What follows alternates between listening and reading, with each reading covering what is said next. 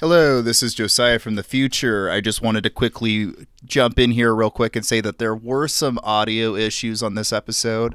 It's always on my end. I did my best to edit around it and sometimes re-record some questions just so that it is not unlistenable, but I thought I would give this disclaimer that there's a few times that I kind of sound like a fizzy robot. So, but aside from that, I think it's a great, fun episode, and it is definitely still worth listening to. So enjoy.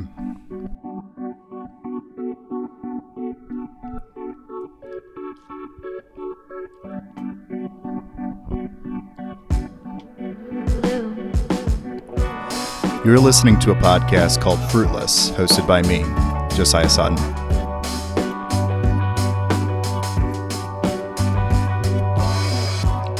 This is episode 5, Punk, Authenticity, and the Exvangelicals, where I talk to Joel Harrison of the Us Without Them podcast.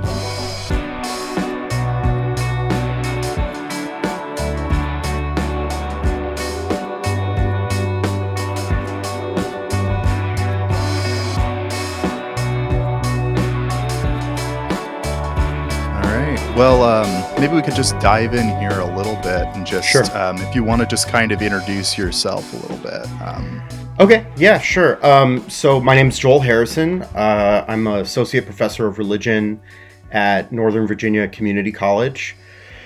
Been there for just a few years. Before that, I was getting my PhD at Northwestern University in religious studies.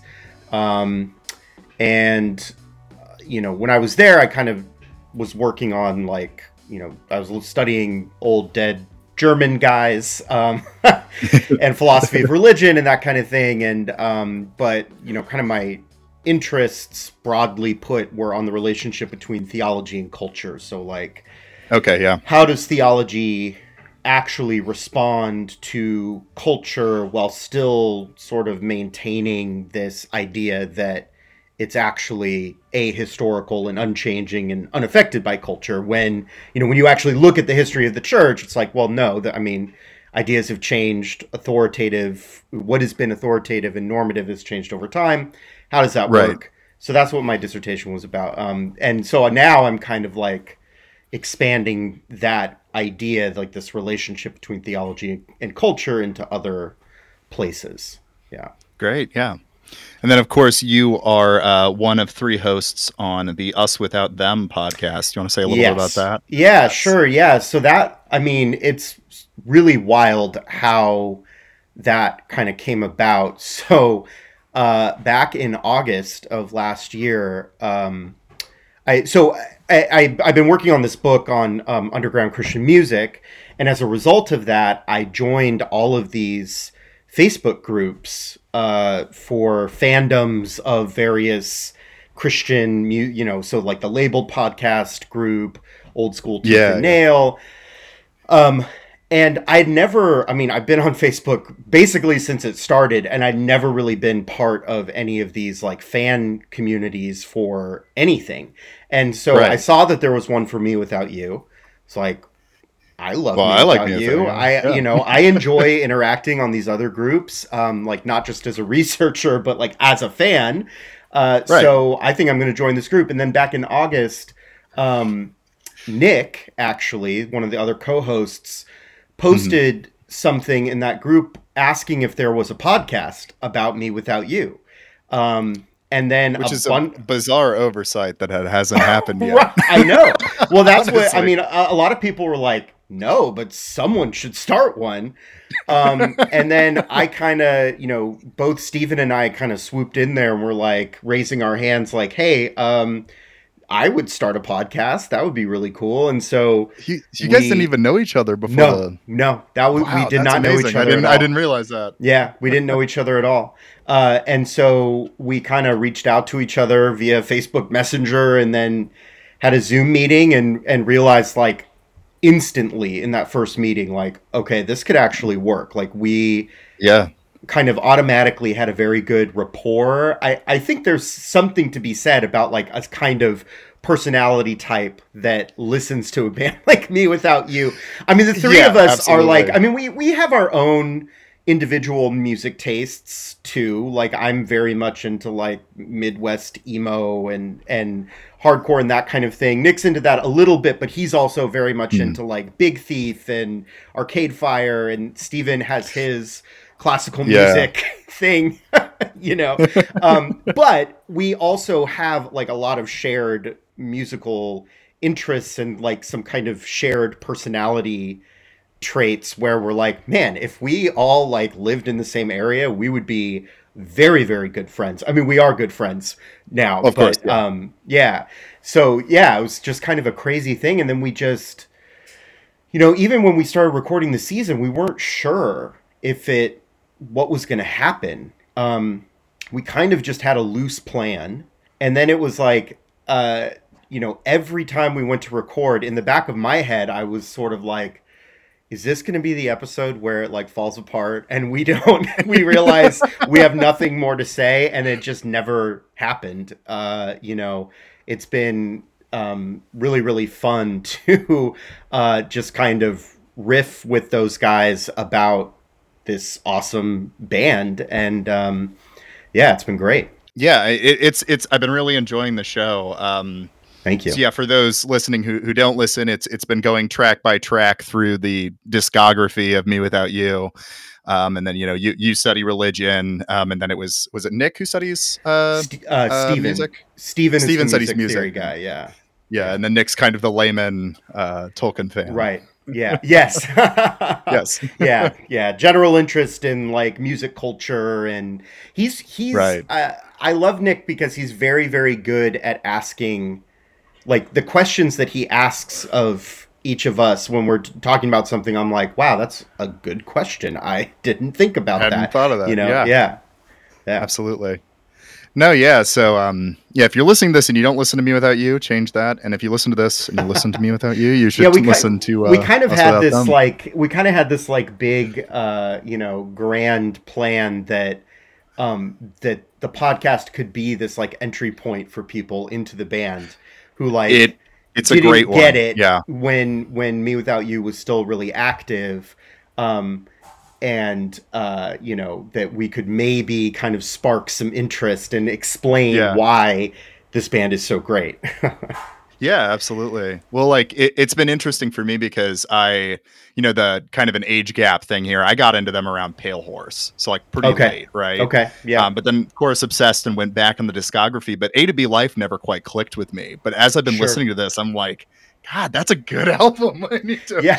need to listen to it. I know, it's funny. There's an episode coming up. I think it's the episode on Be Still Child, where that was a track that you know, that I was just kind of like, this is just a track on the album that I'll Right. listen to because it follows Gentleman, which is one of their, I think, one of their best songs. Yeah, absolutely. But it wasn't really a track that necessarily clicked with me. It's a little like dissonant and whatever, but like as we were recording that episode, I started to feel like, wow, this, I have never thought about this song in this way. I mean, so it Yeah, happens for absolutely. us too. Like in the midst of recording the episodes, one of us will be like, whoa, my mind is blown right now. I have never thought about this way. You know, and we're so glad that other people are having that experience as they're listening to the podcast, Yeah. because you know, because we were having that experience when we were recording the episodes like 6 months ago, Yeah. and yeah, so that's been really fun.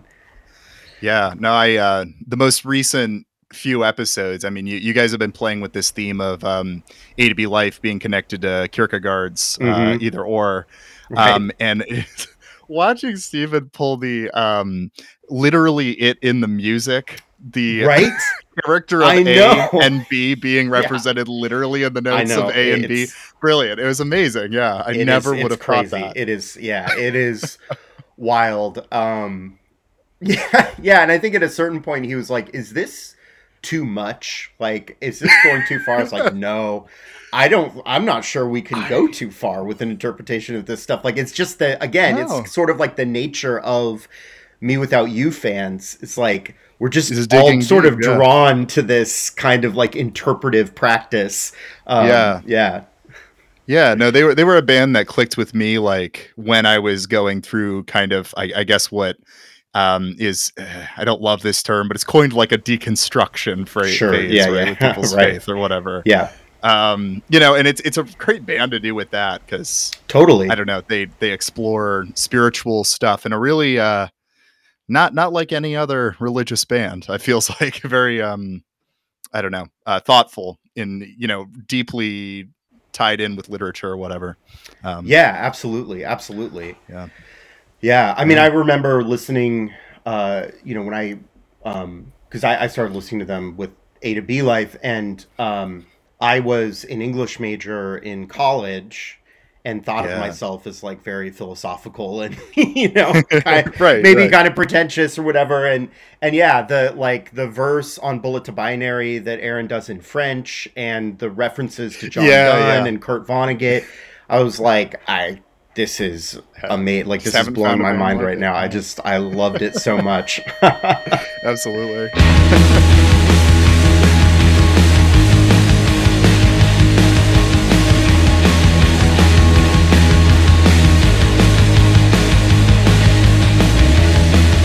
Yeah. Well, so getting that little talk about me without you in, we can maybe branch out broader to, I guess, evangelical, tooth and nail kind of bands in general, the Sure. kind of stuff that was going on there. So you're working on a book about that right now. Do you want to say Yeah. a little bit about that?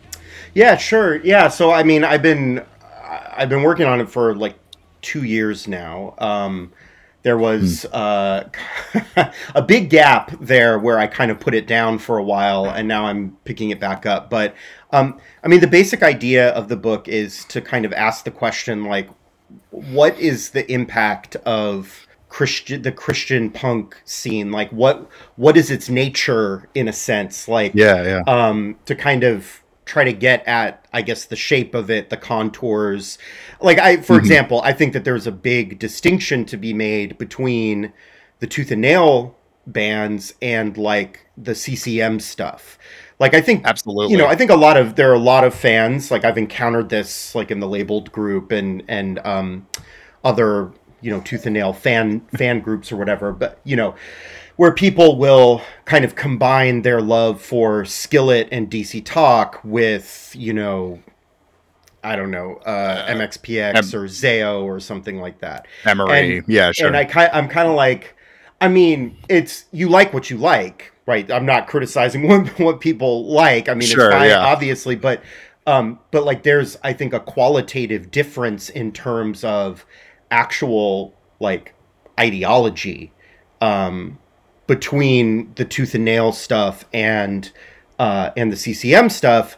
And so part of the goal of the book is to try to dig into that. Like, what is that qualitative difference?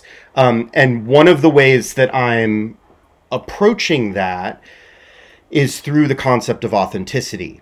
So, Okay. Yeah. authenticity in like three different senses. So, there's musical authenticity, there's this question always about a Christian version of anything, right, as to whether or not it's authentic. Or just like a Because rip off or a parody. right, Yeah. exactly. I mean, and Yeah. to be fair, I mean, that's a very fair question because evangelical Yeah. culture is notorious for taking some aspect of mainstream culture and like making their own version of that. I mean, you have that with movies. You have that. I mean, CCM, a band like Skillet, like Audio Adrenaline, like DC Talk, even those were the sanitized, Christian versions of, but Tooth and Nail was different in that regard. I mean, I've done about 30 or so interviews, maybe 30 to 40 interviews with fans and people who were in bands or involved in the label, particularly in the early days.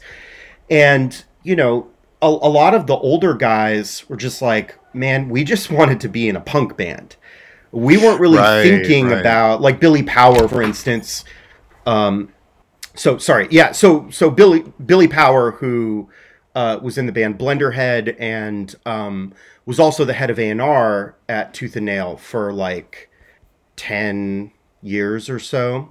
And he was definitely one of the people who's like, I wasn't really interested in preaching to anybody. I was writing songs about what I knew, and I wanted to be, like Dead Kennedys or something. Like he didn't want to be, he wasn't trying to be like a Christian punk band. It just happened to. And I mean, you hear this kind of thing a lot, like, oh, is it a Christian band or is it Christians in a band? And I think with a lot of the Tooth and Nail acts, there was this, I mean, it was a kind of a challenging line to walk. I mean, there were a few bands that were sort of explicitly like a kind of ministry, like the Supertones, for instance. Like, they were definitely, I interviewed Matt Morginsky for the book, and I mean, I was kind of surprised, he said that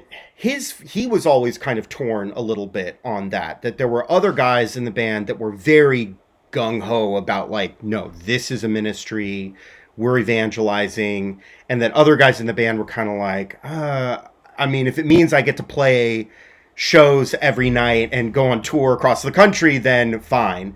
But then you have other, like, I interviewed, oh gosh, I'm not going to remember his last name, Nate something, from the band Everdown, which was one of the early kind of hardcore bands on Tooth and Nail from like the early 90s. Yeah. And, those guys were like 19, and I mean, this really stood out to me that he was like, we play these churches and they'd ask me to preach and, or us to preach. And we're like, we don't know what we believe. Like, we're 19. We're in no position to be telling 16 and 17-year-olds like what to believe. Like, what? You really don't want that. So anyway, so there's this sense of authenticity. I mean, that kind of goes to the next piece of authenticity, which is the idea of like authentic Christian expression. I think that on some level, the Tooth and Nails, people are drawn to Tooth and Nail because there's this sense that the bands are not afraid to sort of like be authentic, be real about their faith. I mean, I think that in some ways that speaks to, or the whole deconstruction thing, and like, finding some kind of point of connection with a band like Me Without You, for instance, right? It's like that kind of thing where people are like, oh, hey, this band is actually criticizing this aspect of Christianity. They're talking about their mental health. They're questioning authority in some way. It's not all just, everything's great, I'm going to put on a happy face. And so there was, I think, a sense of like, okay, this is a kind of authentic expression of faith. And then there's a third aspect that I'm kind of still trying to work out. It's complicated, I think, because the fandom of Tooth and Nail is such a mixed bag, but there's a sense of political authenticity that I'm also kind of playing with, where there's this, because Brandon Ebel sort of infamously said that Tooth and Nail was too Christian for the punks, too punk for the Christians, right? There's this kind of like middle road that they occupied, and I think that in a lot of ways describes the politics of this kind, that this sort of like underground Christian music in some senses created a politics that was okay with sort of saying like, I'm not too radical this way or this way, and that is the sign that I am being authentic as well. Like, it's not just, oh, I'm expressing myself in the way that I want to express myself. Like, kind of the ethos of punk rock is that like, you do you. There are no rules, right? It's anarchy. You express yourself the way that you want to. So there's that piece of it, but then there's also this piece of like the sign that I am being an authentic Christian is that I'm not going to allow myself to be drawn into these like partisan debates about, politics or whatever. And in some ways, I think that created a kind of quietism,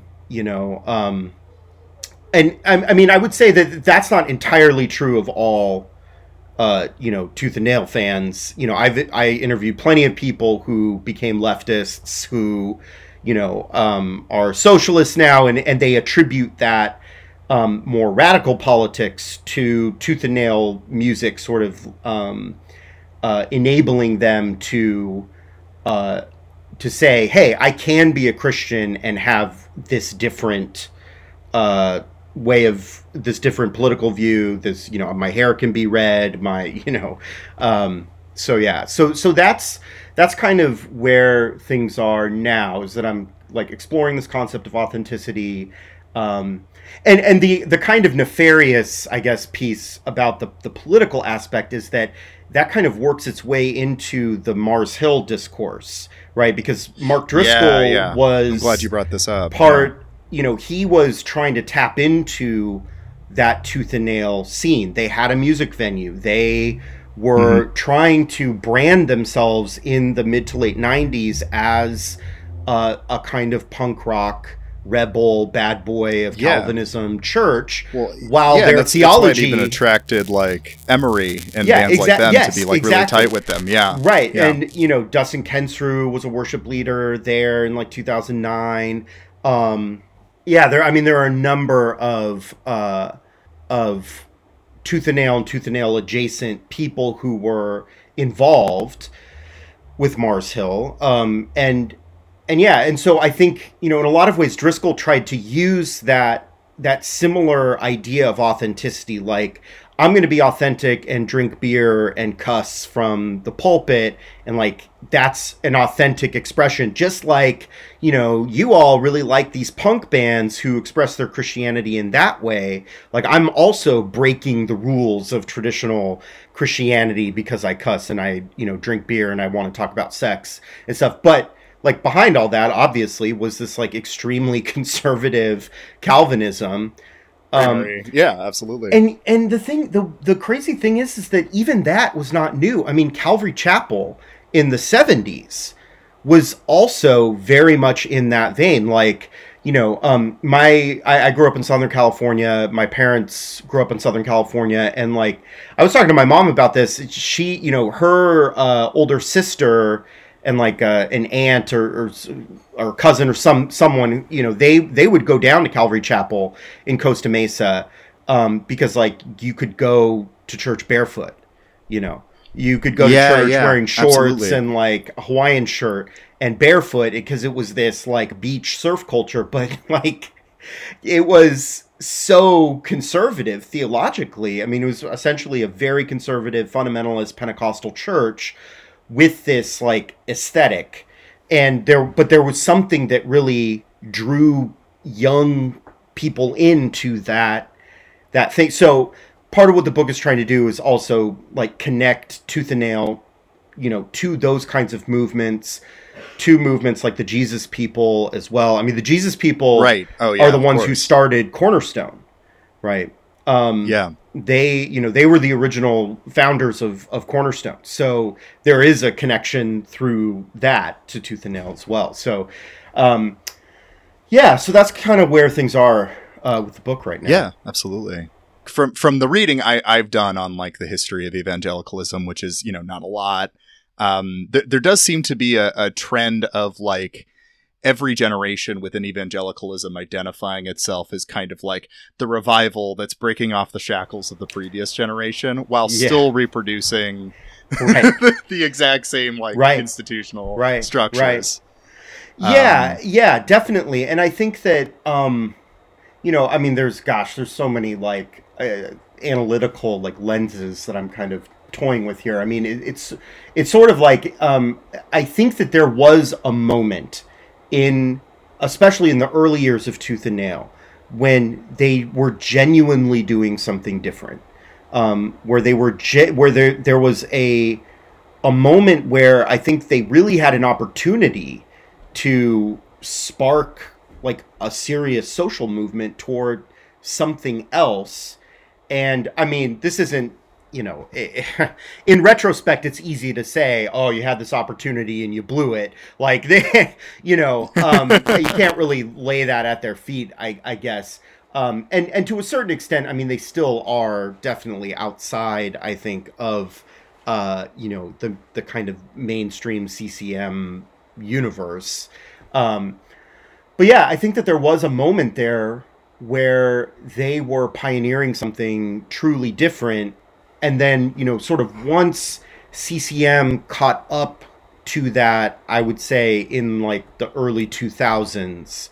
Um, you had God, I'm not going to remember some of these bands. I mean, Reliant K to a certain extent. I mean, they were never on Tooth and Nail. They were I mean, they went to a major label very quickly, but Right, I right. believe they But they were started out in kind of the CCM world. And there's a couple other uh, bands that were also sort of similarly like pop punk bands, but definitely CCM, and created out of that machine. And sort of once that happened, that I think in many ways took away a lot of the potency of what Tooth and Nail was yeah, doing, because absolutely. people started to really, again, like if you're not really paying attention and you just listen to Christian music, then yeah, you're not going to make any distinction between a CCM label artist and Tooth and Nail. You know, Right. there's not going to be any Absolutely. difference there. Yeah. Yeah. Well, yeah, yeah, that distinction's pretty. It's hard to make. Like, like what I told my girlfriend today, what I was doing today's episode about. Right, it was like Christian music, and she's like, "Oh God, that sounds awful." And I have to be like, "Well, what the stuff you're imagining is I'm talking about there's Right. like a distinction that's like hard to explain. Where it's like, the tooth Oh, and nail stuff totally. was very different. Earlier on, you mentioned, yeah, the Mike left wing impulses in a lot of those spaces started moving toward quietism in certain ways. Hmm. Um, and I don't know if you are you familiar with Dean Detloff and Matt Bernico of the Oh yes. Magnificast? Yep. Yep. Oh Yep. yes, all Yeah, I know right. those guys They well. Yeah.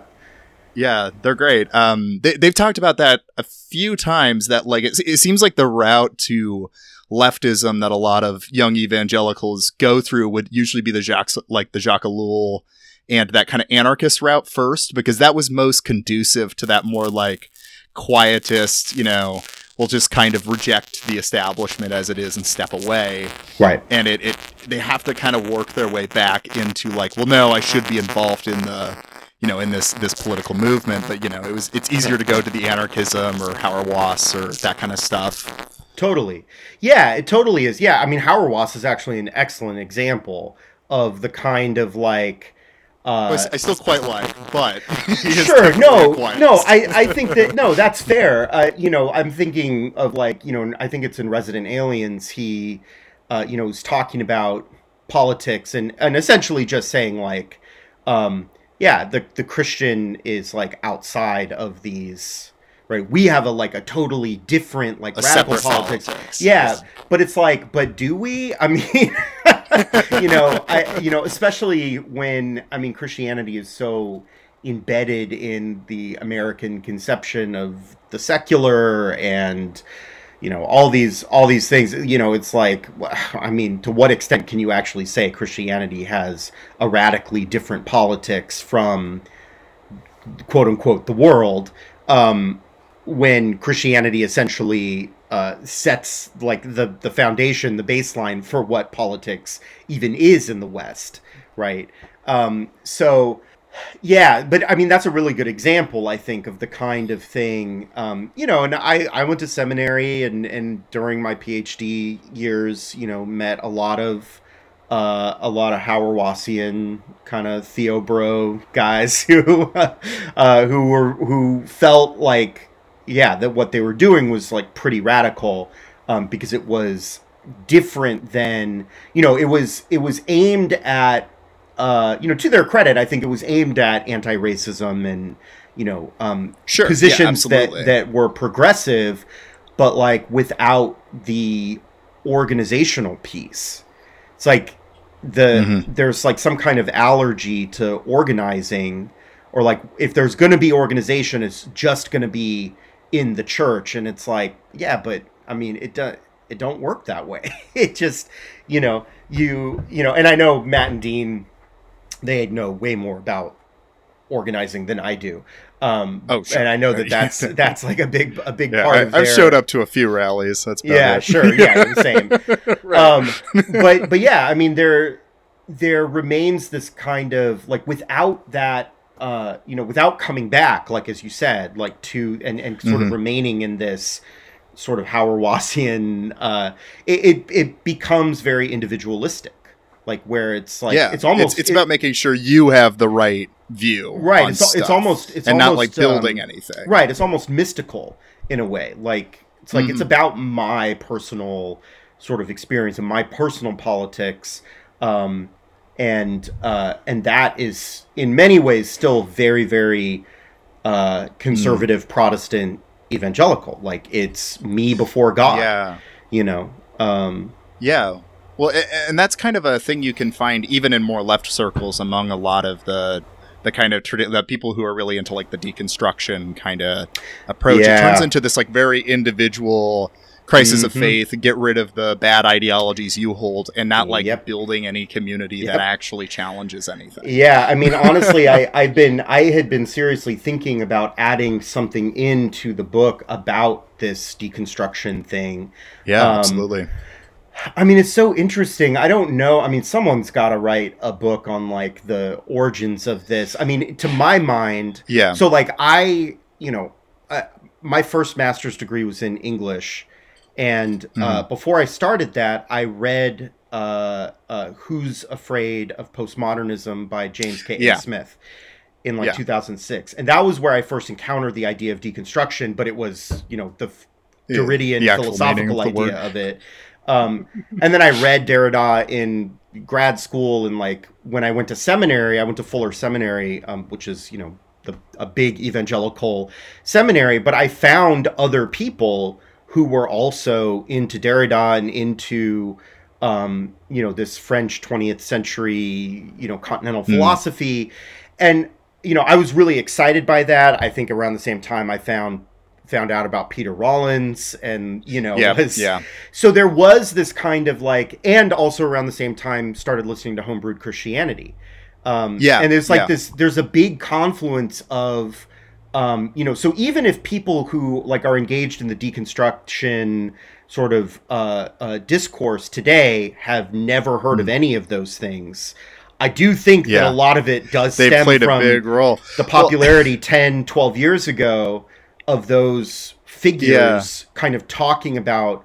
deconstruction and in a philosophical sense, and that kind of spawned other projects like the Deconstructionist podcast, and that started like 7 years ago or something. Um, so it's a really interesting thing, but I think you're totally right that it is very, very individualized and personal. It's about, and there has to be space for that, I think, for people to work out their own trauma and that kind of thing. But it's not a politic. I mean, it's not, it's self-care for sure. But deconstruction can't be like a politics, I don't think. At least not the way that it's articulated. I mean, I think that there are ways it can be if you go back to Derrida, but as it's kind of exists in Twitter right now among ex-evangelicals and stuff, I don't. Yeah, it's too individualistic. Daniel broke the king's decree.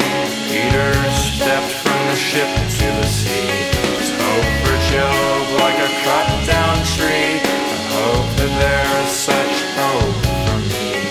Just beyond my Like mind. what the emergent church was doing about 10 years ago and like what the deconstructionists, some people have made comparisons to it, and like there's similarities I see, but obviously it seems like there's something else going on between the two. Yeah, I mean, so that's a really good question. I think that there is a difference. I think that I Hmm. mean the emergent church movement had some resonances with kind of postmodernism generally, Yeah. but there was also sort of in it, I think, a bit of a conservative streak to a certain extent. Yeah, absolutely. Yeah. And yeah, so in some ways, I mean, well, and the fact that Mark Driscoll was originally Yes. part of the emergent church Of- movement, that tells you something, right? Yeah. That, that it's, it's because that idea of like, well, the thing that makes me authentic is that like, I'm not going to be afraid to say these certain taboo things. I'm not going to be afraid to like upset like the evangelical culture, and their like kind of culture war like mentality about drinking and that kind of thing.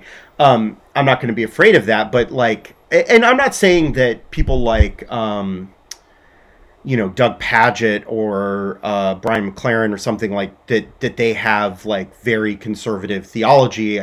I don't think that they do. I think that that's certainly that's the reason why Mark Driscoll, like at one point pretty early on, was no longer part of the emerging church movement, right? And kind of went on to something else, because the theologies diverged. But yeah, I think that there is still, I mean, it's really hard, I think, to kind of get straight like the various threads of things that are going on, because on the one hand, you have people who deconstruct, who also follow this pattern that I was talking about of authenticity, where they're like, what I'm getting to is I'm peeling back the kind of harmful, the harm theology that I was fed as a kid, and so I'm deconstructing that to get to the core of like what real Christianity is. And of course, like that's like the antithesis of philosophical deconstruction, because there is no core. Right. It's just play of language. Like there's no core to get to, right? It's just constant deferral of meaning. But I think that that's very hard to square with historical Christianity, this idea of the constant deferral of meaning. I think it's possible, but for your average person, it's like, I mean, I found this out it's very early on in my theology career, when I was like trying to explain to like cousins and my parents and, family, like, oh, let me tell you about this guy, Jacques Derrida, and how like our faith is this constant deferral, and like how we don't ever settle on. They're like, wait, what? No, I can't get behind that. What are you talking about? So there's one kind of like deconstructionist, right, who is trying to find the core of Christianity, and then there's another who's like, I have deconstructed my faith and found that there's nothing there. It's emptiness, and now I'm an atheist or an exvangelical or something.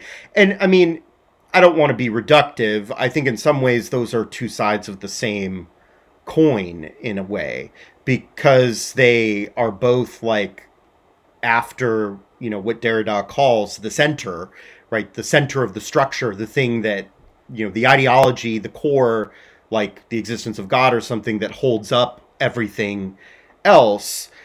When Derrida's point is that like, no, there's a piece missing, like, and it is this center, and that's what enables the play of language and this constant deferral of meaning and so on. But so, and I think that the quest for kind of more authentic expression of faith is found in both the emerging church movement and the deconstruction movement.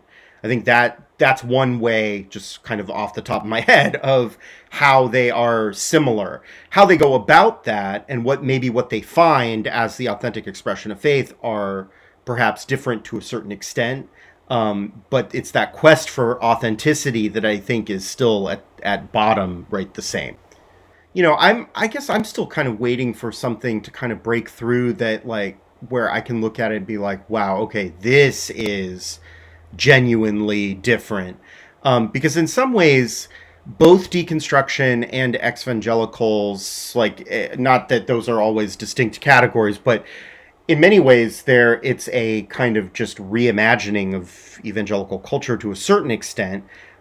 There's still like because that, I mean, I think all of us who have been evangelical at some point, the thing we like about it, or the thing that we're nostalgic for, is community, right? It's the it's the sense that you belong somewhere. And Yeah. the exvangelical label deconstruction, that it sort of recreates that outside of evangelicalism, but there's still, in some ways, I mean, at least from my observations, there still seems to be a kind of exclusivity to those groups that seems like counterintuitive to me. Like, shouldn't, if you're ex-evangelical, shouldn't that just be open to everybody? But there seems to be some Right. gatekeeping sometimes, and I mean, that's exactly what evangelicals do. They gatekeep Right. who's a Absolutely. real evangelical and who's not. Yeah. Yeah. Absolutely. And it seems like a lot of times ex-evangelicals kind of digest a lot of evangelical assumptions about what Christianity even is. Yeah. And so, like, I see this a lot on Twitter, for instance, of seeing someone who kind of identifies with like the deconstruction ex-evangelical kind of movement, going back and forth with somebody who is maybe like from a Catholic tradition that's come to like liberation theology, Gutierrez, that kind of stuff. Yeah. And their politics are pretty similar. But the ex-evangelical will make a lot of assumptions about what this person believes because they kind of intuit that all Christianity is evangelicalism. Yes. When it's a really diverse tradition that's existed for 2,000 years. Yeah, I encounter this a lot in my college classes. I mean, from the very simple, a lot of students will make a distinction. They'll talk about Christians and then they'll talk about Catholics, and I'll be like, wait, hold on. Catholics are Christians, and sometimes that's confusing to them. They're like, wait, no, what? No, they're not. They're a different religion. I'm like, they are not a different religion. They are the same religion. They're two branches. You're talking about Protestants and Catholics, right? But yeah, no, I totally see that. I mean, yeah, there is a very strong sense, for sure, among American evangelicals that, like, their version of Christianity, even if they don't like that version of Christianity, that's what it is, that's what the majority of Christians around the world sort of think, and it's not the case. Yeah. Have you engaged with Tad DeLay's work much? Man, Tad is one of my best friends. Tad and I went to seminary together. Actually. Oh wow, we were at that's crazy. We were at Fuller at the same time. That's where we met. Gotcha. In his book Against, he kind of argues that evangelicalism is guided by a sense of election or like chosenness.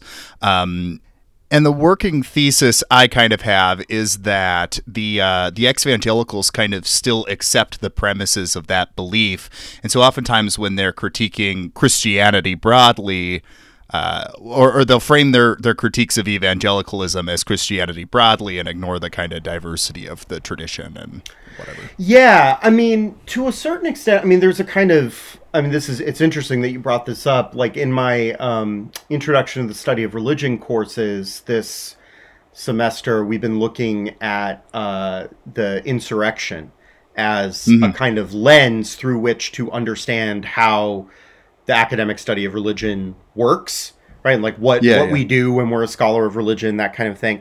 And one of the things that we talked about, like we've read a lot of kind of history about colonialism, and I mean, it's not just evangelicals who have had this sense of chosenness. I mean, I do think that in the history of Christianity, there is a sense that like, there's a great book called Race and Secularism in America that has a lot of really, I mean, they're dense, but really good chapters, one by Willie Jennings, Vincent Lloyd, some pretty heavy hitters in like political theology, black theology, that kind of thing. But the chapter by Willie Jennings is really interesting because he talks about this Jesuit priest named Jose de Acosta, who's a pretty well-known figure in the history of colonialism, and how de Acosta sort of explains the reason why the Spanish have to go to the quote New World, to South America, when the New World is like this like den of the devil. Like it's this horrible, awful place to be. No one in their right mind would ever go there, but they've been chosen. The white Europeans have been chosen to go there, And the way God has enticed them is that he put a bunch of gold there. so God is rewarding, right, that, you know, the materials to make money, which for De Acosta is like the basis of everything. God put that in the most undesirable location amongst the most reprehensible, evil people, so that that land could be redeemed, right? So that those people could be redeemed. Like, that's the logic. And so, you know, I think that there's, you know, I think that there can be an issue with sort of generalizing and saying that, like, that sense of chosenness is exactly the same as the evangelical sense of chosenness. But there is a history, I mean, especially when it comes to race, of this idea that Christianity, as sort of defined by whiteness, is the chosen religion, that they are the chosen people. And I mean, on January 6th, I think you have this same idea, like, I can throw fire extinguishers at people and beat people with flagpoles because, like, ultimately I've been chosen by God to fight against the satanic cabal of the Democratic Party. So, you know, who wouldn't hit a demon with a flagpole? I mean, you know. And I do think that there has to be something to be said for forms of liberation theology, and you know James Cone's sense of chosenness, right? That, you know, the idea that blackness is like aligned, or that God is aligned with blackness, like, that's a very different, obviously, sense of chosenness and alignment with God than the evangelical version. Yeah. Sure, yeah. I mean, you can take that that chunk at the end of Calvin's Institutes about God raising up agents to overthrow tyrants, and you can take that in reactionary to very you know, progressive directions, depending on who you are that's reading that. Yeah. Absolutely. No, I was going to say, though, I think what I meant by the Exvangelicals kind of is less projecting the chosenness, but to assume that the certain practices and theologies they grew up with are Christianity broadly. Because they kind of see their, you know, version as the archetype of what Christianity is. Yeah, I mean, in some ways it's not that different from, like, people who sort of deconvert to atheism from, like, fundamentalist Christianity. I mean, I remember encountering that quite a bit in college and just being confused, like, wait, you think that, like, all religious people read the book of Genesis, like, literally? Like, I've never read the book of Genesis literally. Like, that is totally foreign to me as a Christian. I don't know what you're talking about. And then they're, like, really insistent, like, no, the Bible thinks it's a science textbook. And it's like, well, no, it doesn't.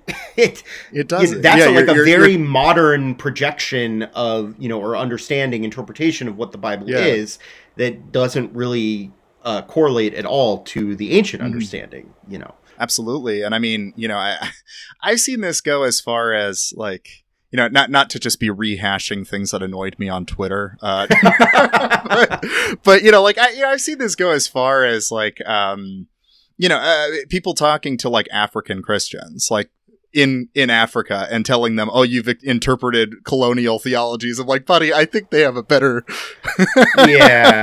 understanding of that than, you know, white guy with a MDiv. Right. Oh, man. Yeah, I'm trying to think how to pull this back to music, since I guess that is no worries. The topic here.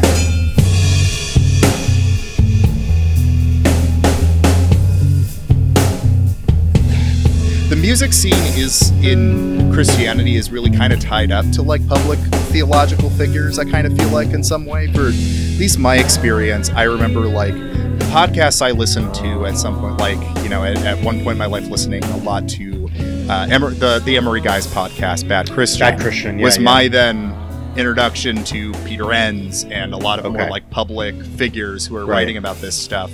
So it is kind of tied that, like, even though it feels unrelated, the theology has this relationship to culture, like you've been kind of saying. You know? And especially among the evangelical world. You mentioned the kind of leftism being more in that quietist, separatist kind of approach. Do you think that, I don't know, I guess counterfactuals aren't the best way to do this, but do you think that Cornerstone or Tooth and Nail, like those kind of bands could have moved in a liberation theology route? Or do you think they were kind of destined by the way they approach this stuff to kind of always go toward this like cynical anarchism kind of thing they were doing?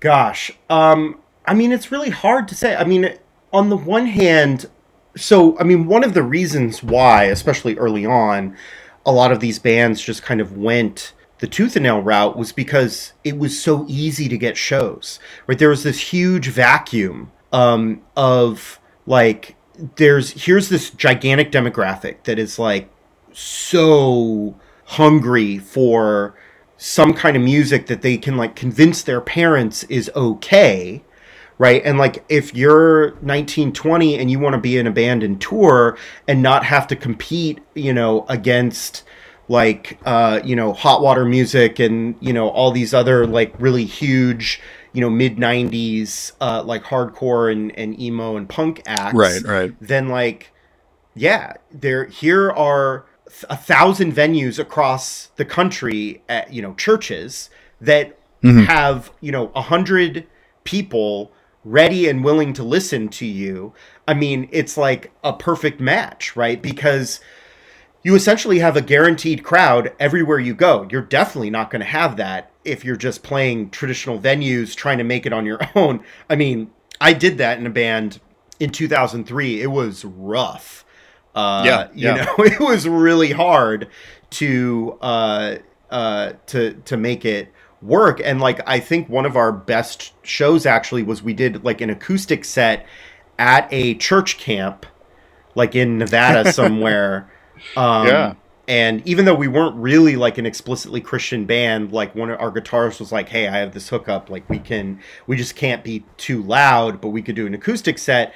And like, it worked out really well. We sold a ton of merch, like more than any other date on the tour. And so, yeah, I totally get it that like, there was this need and these guys, but that's a long way of saying the flip side of that was now you are sort of hemmed in a little bit by the expectations of Christian culture. And that was a constant push and pull. That was a constant tension for Tooth and Nail, where you had, on the one hand, Brandon, who was very much like, the only way for us to be successful is if we are sold in Lifeway and other Christian bookstores. They are the gatekeepers. We have to convince them that our music is safe, right? Even though we're outside of CCM. And they were able to do that for the most part. You know, and then you have like Billy Power, who's like, can we just forget about trying to, can we just make it on our own as an independent label and let's just be an independent label and get sold in indie record stores like everybody else.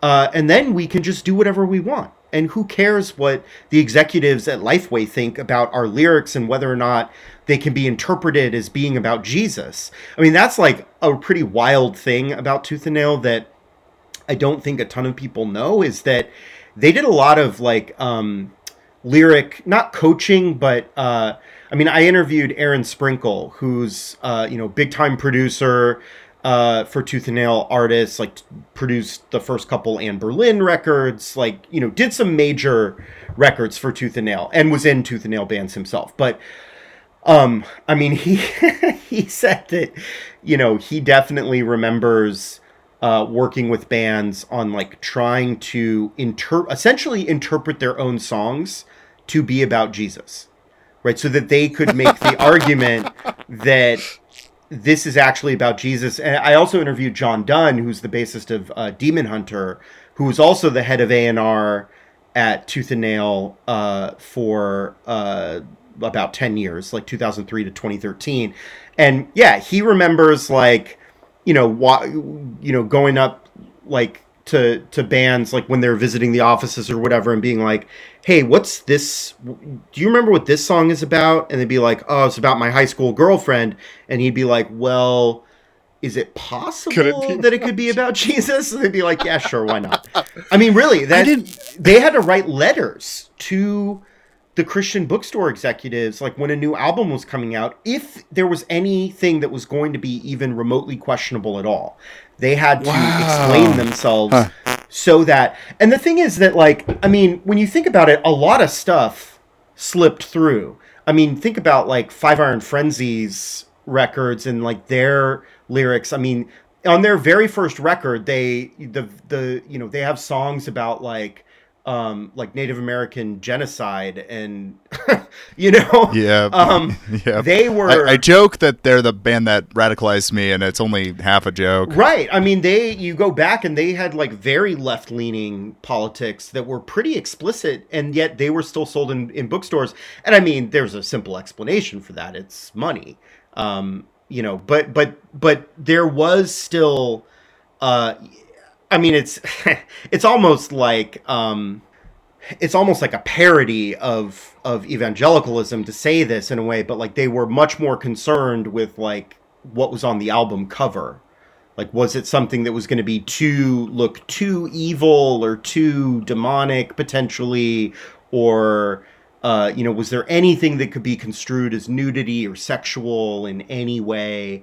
Like that was really a bigger concern to them in a lot of ways than what the actual content of the lyrics were, even though they did want an explanation of so because, sorry, I feel like I'm like getting off track with some of this stuff. To answer your question, I think that's in some ways a big reason. Like, I think some of the bands felt hemmed in a little bit, but you still have like Mark Solomon, for instance, of Stavesaker, and before that, The Crucified, like one of the first like hardcore Christian punk bands ever. He's very much a leftist and a socialist, and I think has been for a very long time. And his kind of autobiography, Simplicity, about his time sort of wrestling through and with the Christian music industry is very eye-opening. I mean, it's a really interesting read if anyone's never read it before. I mean, it came out in like 2005. It's pretty old now, but I think it gives a very interesting and from my like interviews, like super accurate like window into what it was like to be in one of these bands and be dealing with kind of the politics of evangelicalism, and like evangelical culture and kind of navigating that. So I think that's part of it. I mean, at the same time, you still had bands like Slick Shoes and Dogwood and the Juliana Theory, putting anti-abortion songs on their records. So it's not like these records were like devoid of any kind of right-wing politics at all. I mean, it was definitely there. That's the other thing that kind of makes this scene like sort of hard to put your finger on, like exactly what's happening politically. Yeah. So yeah. Yeah, absolutely. I was interested by that like you guys talk about in your podcast the trope of is this song about God or a girlfriend kind of thing. I didn't Right. realize that was like a structural thing. I guess I just kind of thought that was a coincidence of like writing. I didn't realize that, Tooth and Nail was actually looking over your shoulder and making sure like it could be interpreted either way. Yeah, and I mean, it's not because Tooth and Nail execs like actually cared about like they didn't care. It was they knew that. I mean, that was the business model that Brandon Ebel like thought was going to be the most successful. He thought, if we're going to make this work, like we have to be in Christian bookstores. Right. Yeah. And it's kind of hard to know if like they would have made it anyway. I like to think that maybe they would, because I feel like a lot of the bands there are a lot of bands that Tooth and Nail put out that were, Me Without You is sort of like a prime example, that were like very innovative, ahead of their time, very original. They really didn't put out that much that felt derivative. I mean, especially when you get to the late 90s and early 2000s, like then they started paving the way. And certainly when you talk about metalcore, I mean, Christian metalcore is like the paradigm of metalcore. Like it worked the opposite way, where like it was the mainstream bands that started copying Under Oath and Norma Jean and the Chariot and that kind of thing.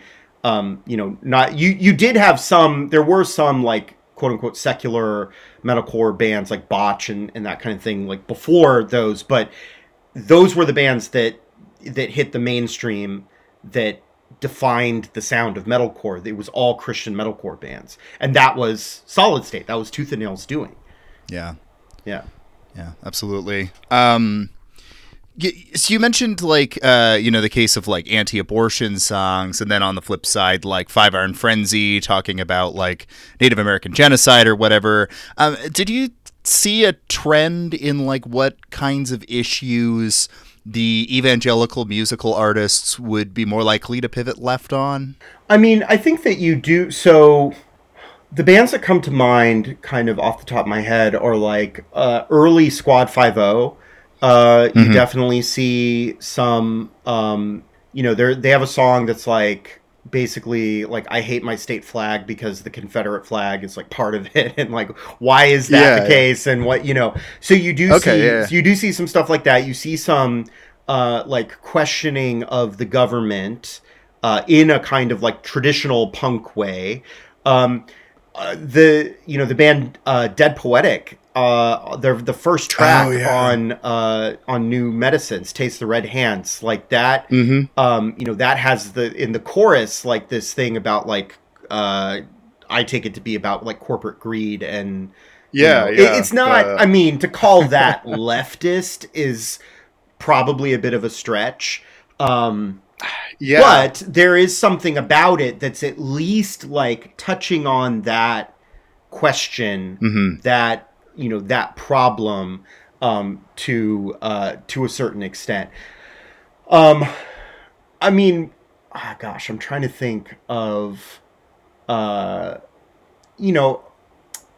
it's hard. Like you don't really have the kind of explicit like leftist sort of themes that you see in the like 80s hardcore punk scene, where they're like railing against like neocons and Ronald Reagan and that kind of, where it's like extremely like what's interesting is that like so Slick Shoes on their first record, they have a song that is in the style of like 7 Seconds. It's like very much like an old school like 80s like hardcore song.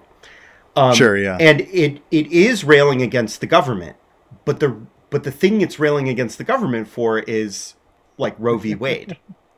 It's like an anti-government song, but like from this like conservative perspective, it's totally like bonkers. Like when you think about it and like put it in context. I mean, I think my book might have like a whole chapter just about that song. That's so fascinating. Yeah, it's like, it's really, I think when I was like, 14, 15, when I was super into that record, I think that I thought initially that song was a kind of like more anarchic, leftist, anti-government song. I didn't realize until later, like till maybe in my 20s, like when I actually paid attention to the lyrics, I was like, oh no, wait, no, he's talking about like the life of the unborn. Like, okay, this is not what I thought it was at all. Yeah.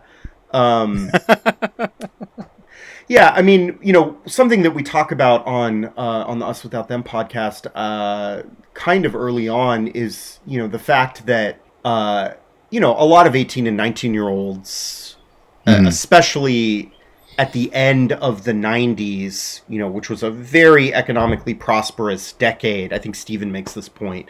They were not really that concerned, honestly, with actual political action. Like they didn't have to be, to a certain extent. So you have this like very strong focus on like love and girls. And I mean, that's true of, the secular scene as well. Oh, yeah. You have this explosion of bands like the Get Up Kids and Saves the Day. And, I think the only band at that time that I can think of that was like explicitly, I'm sure there were more, but like the band Thursday, they had they have a song about, about colonialism and murdering, indigenous peoples. That is, it's a very good song. But other than that, like everybody, all the other emo, like post-hardcore bands are also just singing about girls and, broken hearts and that kind of thing. And you don't really have the same political, fervor that you see in the decade prior, right, in the 80s. And I think the same is true about Tooth and Nail bands. So you have a little bit of it breaking through, but I think that, a lot of people that I talk to, like the primary thing that this music did for their politics was it opened them to the fact that there are other ways to be Christian, right? And so at the very least, it opened them to this idea that like, oh, hey, I don't actually have to, have like super conservative politics and be a Christian, just like I don't have to love DC Talk and Amy Grant and Michael W. Smith in order to be a Christian. I don't have to listen to Carmen CDs. I can listen to MXPX, and stuff that actually like sounds good. One band there are two bands that came to mind that were very early. The band Head Noise, which was like a more hardcore punk, female-fronted Christian punk band, and the band Crash Dog, which are two bands that like probably most people who are just casual Tooth and Nail fans have never heard of, but they're worth checking out. Crash Dog in particular is like from the very beginning we're combining socialism and Christianity in their lyrics, and we're talking like 1989, 1990, like that early. So, wow. Yeah, early. Predating Tooth and Nail. Yeah. Wow, that's crazy. Yeah. Yeah, and do you think that kind of sentiment changed with like 9/11? Because I mean, you talk about this a bit in the Us Without Them. Sorry, going back to the kind of more individualist focus. Because I mean, 9/11 opened up the door to, now we have a war going on. It's no longer the end of history, right? We're back in, stuff's happening. Right. Although I can't think of a ton of like anti-war records coming out of Tooth and Nail.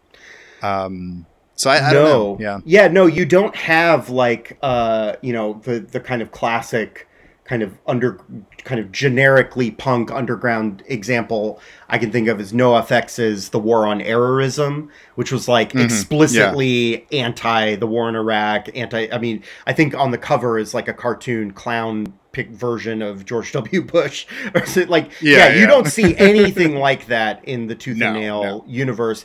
And I do think that part of it is, the kind of the age that people were, they perhaps just, I think this is certainly like this is a generational thing. I think, the current young generation, Gen Z, is much more politically conscious than millennials were. I mean, I thought that I was when I was like 18, 19. I think I like became a libertarian for like a year because I thought that was like, and part of it was this like, well, I'm not going to be a Republican or a Democrat. Like part of it was this kind of like, that was my way of being anti-establishment. And punk was to like be a libertarian. Like little did I know that like politics were terrible, but it was again also that like evangelical individualist impulse too. But yeah, no, I mean, I do think 9/11 changed things to a certain extent. I think it's harder to hear it in the music. But I think that in terms of how people sort of used the music and kind of the ethos of the music to kind of inform their politics, I do think that you see a greater shift in some ways, either toward leftism or toward a kind of doubling down on the, well, I'm not going to engage in these partisan debates about the war, because Jesus isn't a Republican or a Democrat, so I'm going to just stay out of it. Like that's how I express being authentic. Like, and I think that there's a very real parallel with the sentiment that like Christian underground music is too Christian for the punks, too punk for the Christians. I'm going to be a Christian that's like too conservative for the leftists and too liberal for the conservatives. And that's how I know that I'm being an authentic person, and I'm not being, I'm not a follower I'm not who's buying like, into, exactly. When actually like it's not a radical position at all. No, not at all. It's because you could see 1,000 people talking about depolarizing like at the same time in secular popular culture at the time as well. Yes, like shaking hands with somebody across the aisle. Like it was a sentiment that's been floating around in liberal democracies forever. But I think that in some ways like this kind of subculture of evangelicalism like just made it so easy for people to be like, yes, this is the identity that I want to take on for myself, is this depolarized, authentic self. There's a glossary of dirty words of people just like you. For people like you, Harry's of the world, and backstabbers and money whores and dirty rotten millionaires and always wanting more. Yeah, no, I think that's kind of interesting. The politics around authenticity that you're kind of coming back to as the theme. Because it's kind of a real blank slate. It feels like authenticity could be a very reactionary thing or a very progressive thing, kind of depending on who's in it. Yeah. I guess do you see that authenticity emphasis, is that a more of a millennial thing to you, or do you see that kind of moving on into Gen Z as well? Gosh, yeah, that's a really good question. I think that, man, that's hard to answer. I do think that it's certainly a big piece of like the kind of collective millennial psyche, if you will, in a way. It's hard to put my finger on, even though the majority of students that I teach, day in and day out are Gen Z. I don't know. I think that there is a kind of tendency toward authenticity in a way. I think that it's in some ways it's couched more as like transparency. Like, so for example, in my, I'm teaching an English, like argumentative writing class this semester. And so we've been like talking about various like controversial issues, and last week we were talking about the idea of canceling somebody, and we, as kind of a thing to talk about in relation to that, we talked about the issue of Apu from The Simpsons, right? And like 5 years ago, there was this documentary that came out that was, produced by an Indian, comedian who was talking about like the damage that Apu, being voiced by a white man, like essentially doing like a character. Anyway, the Gen Z students were sort of like, I don't know why people are upset about, like, why is there a controversy about this? Not that, like, Apu is fine, leave Apu alone, but, like, why would anybody be upset about questioning this caricature? Like, it's obviously a problem, and we obviously have to talk about it. Why is this controversial at all to raise this question? Like, for them, it's about transparency. Yeah. Like, they recognize, obviously, that there is racism, and that, especially among older generations, there's a fear of being canceled. There's a reticence in some ways to be open and talk about. But for them, you just talk about it.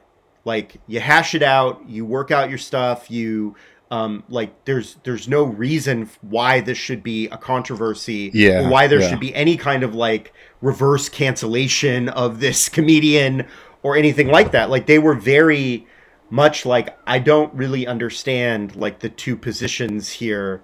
This is obviously racist, and Yeah. end of story. You know what I mean? So Right. there's that. That's kind of been my experience, is that there's this level of like authenticity, yes, but in framed as like, you just be transparent and like honest in a way about these things, and it's not really it's not a persona, it's not a thing that you put on, it's not a thing that you even really cultivate. It just kind of, I think, comes intuitively to them on some level. Yeah. Yeah. And that's going to be something kind of interesting to watch as it plays out, because, you know, Gen Z's kind of odd. I say this as having kind of a foot in it, being younger. Like, on the one hand, yeah, you have this like this awareness of issues and honesty, like ability to just question structures and not be as worried about doing that. About rocking the boat in some way, yeah, because if it exists, it should be questioned to some extent, right? Yeah. But you also see like, we often forget, there's kind of like a narrative that kind of sees like, oh, Gen Z, they're going to be the cool woke, they're going to save us, right? But then on the flip side, you have like the alt-right is also a lot of Gen Zers. Yeah. And you see the rise of like increasingly fringe positions where you can run into a 17-year-old on Twitter who had a Nazi phase and now they're a Stalinist. Yeah. like how did that happen? That's true. That is kind of wild. Yeah, and I have like some of the Facebook groups that I'm part of, like, I mean, it's amazing to me that there are Gen Zers like on Facebook at all. But like I'm in a couple like music like meme groups, and sometimes like the jokes, there's like this style of humor among Gen Zers where it's like, I'm gonna say something or post something like very controversial with a straight face and just not like let down the facade and just keep it going, and like then other people like are sort of like doing the same thing too, but like in this reactionary way, and it's like this whole sort of like performative comedy piece. Me as like an old millennial, like I'm like a couple years removed from Gen X, like that's how old I am, and I'm looking at this like, what is happening here? Like, I think this is supposed to be funny. Like, God, am I that old now where, like, I just really cannot wrap my head around the, like, young people humor? When did that happen? Oh, my God. But, yeah, no, I can definitely see how, like, that could very easily give way to Gen Zers just like, oh, I'm going to make some Nazi jokes and, like, just see who I can trick, essentially, into thinking that this is genuine, and then it is genuine now for me, like I am a Nazi. That is worrying for sure. It is. I definitely get that. I have to say it is a sore spot for me when a Gen Zer is like, God, millennials complain so much. I'm like, dude, we had to go through a recession.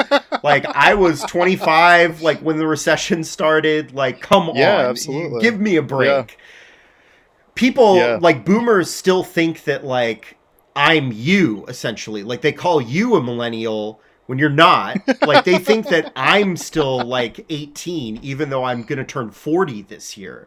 Like, there are boomers that still... I'm the youngest person, faculty member at my college, and I love all my faculty at my school, but sometimes I get talked to like I'm like millennials are still like college undergrads. I'm like, yo, they're not. I'm 40 and have a kid and have been married for 10 years. Like, I'm not 18. Yeah. You can talk to me like an adult.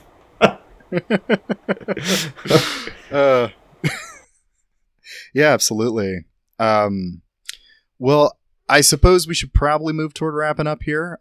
This has been great. There's been a lot here. I guess, do you want to quickly plug anything, like where people could follow you on Twitter or whatever? Yeah, sure. So I'm on Twitter at Prof J Harrison.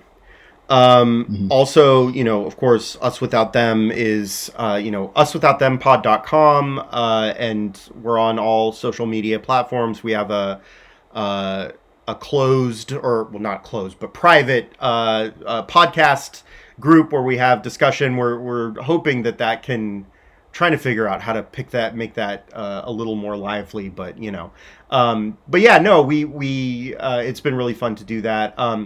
I'll just mention, I have a Instagram account for my vinyl record collection that is really fun. That's where I spend a lot of my social media time is on that, posting about my record collection, and that is at Underground Vinyl, spelled UNDRGRND _vinyl. So underground without any vowels _vinyl. So that's where you can find me. And hopefully the book will be, I'm hoping to be able to make a huge amount of headway on it during summer break, and hopefully it'll be out in the next year, 18 months or something like that. Absolutely. Yeah. Well, I'm excited to read it when it arrives. Cool. Yeah. All right. Well, thank you everybody for joining us, and have a good day.